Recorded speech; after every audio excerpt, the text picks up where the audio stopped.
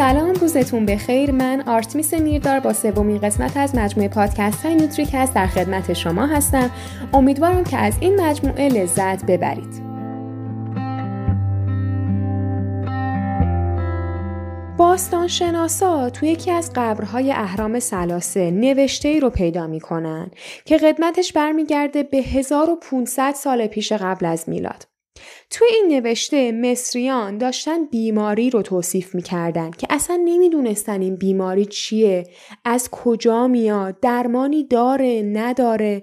فقط می‌دیدن که هر ساله یک سری از افراد بر اثر ابتلای به این بیماری و با داشتن یک سری علائم مشخص از دنیا میرن. البته که خب حق هم داشتن. ما موقع نه آزمایشگاه داشتیم، نه کیت‌های تشخیصی، اصلا چیزی نبوده که بخوان مفهوم این بیماری رو درک کنن. فقط توی اون نوشته گفته بودن 3 علامت داره این بیماری: پرادراری، پرنوشی و لاغری. یکم دیگه توی یونان اسم همین بیماری رو میذارن دیابت. بله، دیابت. بیماری که شاید خودمون، نزدیکانمون یا آشناهامون باهاش دست و پنجه نرم میکنن. شاید به خودتون بگین چرا دیابت؟ در زبان یونانی دیابت یعنی سیفون، چون شما همزمان هم پرنوشی داری و هم پرادراری. من خودم به شخصه فرهنگ هندیا برام خیلی عجیب و در عین حال جالبه. انگار یک سری کارهای متفاوتی رو انجام میدن. ولی همین عملکرد متفاوت هندیا تونست یه مفهوم کلی در ارتباط با دیابت توی اون زمانها به ما بده. اونها متوجه شدن که وقتی ادرار افراد دیابتی در معرض مورچه ها قرار میگیره، مورچه ها رو به خودش جذب میکنن و این شده بود روشی برای تشخیص افراد دیابتی. بیاین با هم تاریخ و ورق بزنیم تا برسیم به قرن 20. در بیمارستانی توی تورنتو جوونی پذیرش میشه به اسم لئونارد. این جوون کلاً 14 سال سن داشت با وزن 25 کیلو. خب این وزن تقریباً نصف وزن سالم برای بچه توی این سن و ساله. این نوجوان مبتلای به دیابت نوع 1 بود، حالش هم خیلی وخیم بود. موهاش ریخته بود و حتی به سختی میتونه صحبت بکنه. تا اون زمان ما درمانی برای دیابت نداشتیم و پزشکان فقط فهمیده بودن عضوی که در ایجاد بیماری دیابت دخالت میکنه پانکراس هست. چون دیده بودن وقتی ما پانکراس رو از سگ خارج میکنیم، علائمی که اون سگ از خودش نشون میده همون علائم دیابته. میگذره و یه پزشک انترنی که شاید بهتون بگم فقط 1 مقاله از دیابت خونده باشه، با خودش میگه شاید درمان این بیماری در محلولی باشه که پانکراس ترشح میکنه. میرن و اون محلول رو به این نوجوان تزریق میکنن. ولی باز میبینن فقط در حد 2 روز حالش خوب میشه و باز حالش بد میشه. بعدش با کمک بیوشیمی میرن سراغ این که اون ماده به خصوصی رو که توی شیره پانکراس هست استخراج و به این نوجوان تزریق کنن. و اون ماده چیزی نبود به اسم انسولین که نه تنها حال این بچه بلکه حال تمامی افراد دیابتی اون بخش رو بهتر کرد. با وجود همه اینها، بخشای از این بیماری هنوز کامل مشخص نیست و دانشمندا دنبال روش‌هایی برای درمان این بیماری هستن، ولی هنوز انسولین اصلی ترین و بهترین روشه. دیابت بیماریه که در جهان 400 میلیون نفر به این بیماری مبتلا هستن و سالانه 1.5 میلیون نفر جان خودشون رو از دست میدن. همونطور که خیلیاتون میدونین دیابت 2 نوع داره: دیابت نوع 1 و دیابت نوع 2. دیابت نوع 1 در واقع یک بیماری ژنتیکیه که توی این بیماری پانکراس خراب میشه. در واقع سیستم ایمنی ما فکر میکنه پانکراس یه دشمنه که بعد اون رو از بین ببره و رفته رفته سلولهای پانکراس آسیب میبینن و تولید و ترشح انسولین کاهش پیدا میکنه. به خاطر ژنتیکی بودن این بیماری ما روش خاصی برای درمانش نداریم، ولی خب دکترها دنبال راهکارهایی هستن که بتونن از تخریب بیشتر پانکراس جلوگیری بکنن.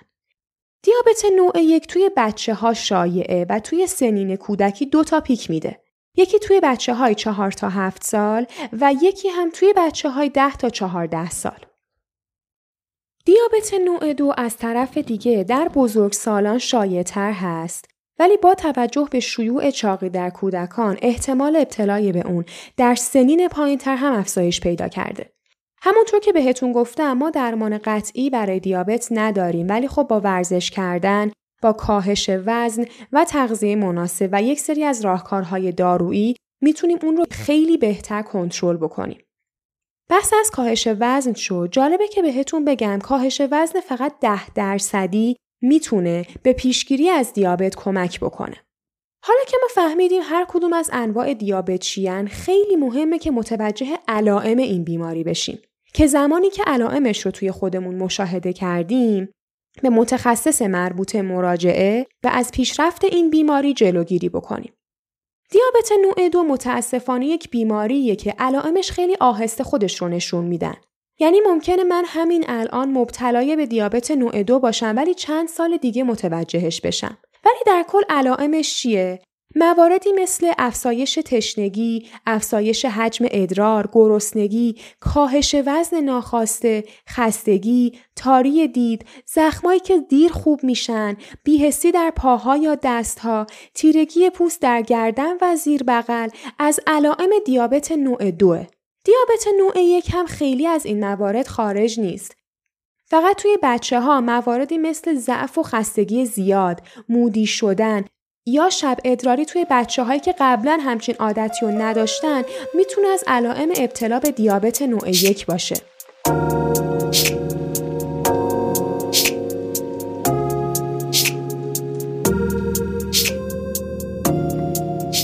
ما تاریخچه رو گفتیم، انواعش رو گفتیم، علائمش رو هم گفتیم.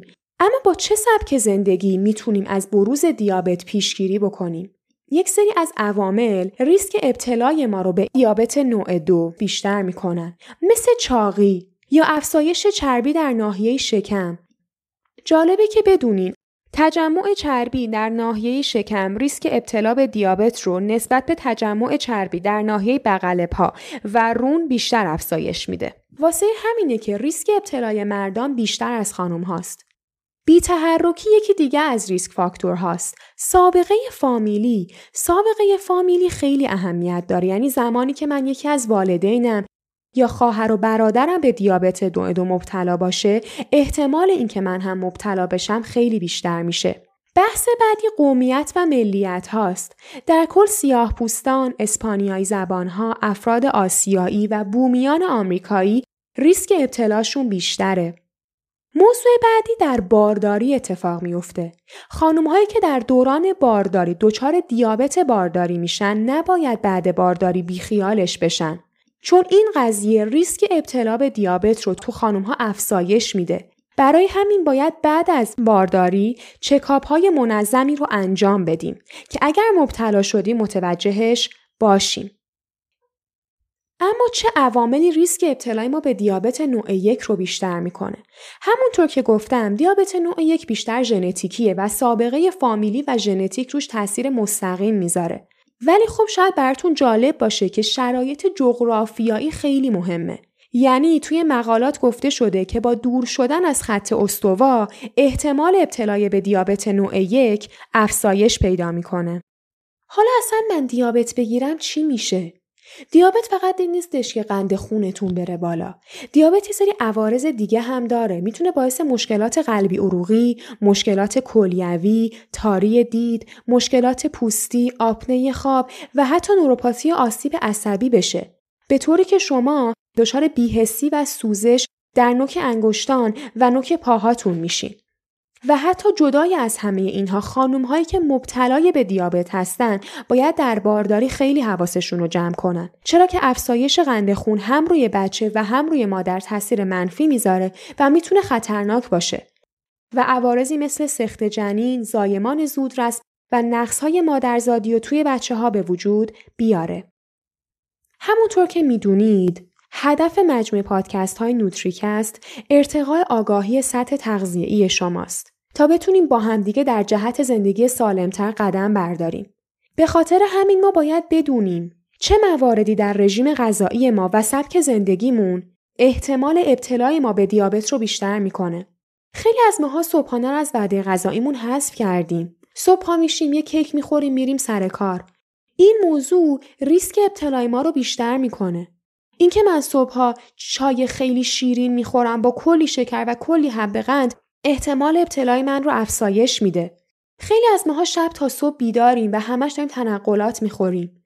کلا یه موضوعی هست. اونم اینه که شب بیداری باعث اختلال در عملکرد هورمون‌هایی میشه که وظیفه‌شون کنترل قند خون ما هست و موارد دیگه. پس بیاین از همین امروز با دونستن این مسائل و رعایت کردن یک سری اصول کلی احتمال ابتلای خودمون به دیابت رو کمتر بکنیم و حتی اگر مبتلا هستیم با رژیم غذایی مناسب و رفتن پیش افراد متخصص در جهت زندگی بهتر و بهبود خودمون قدم برداریم.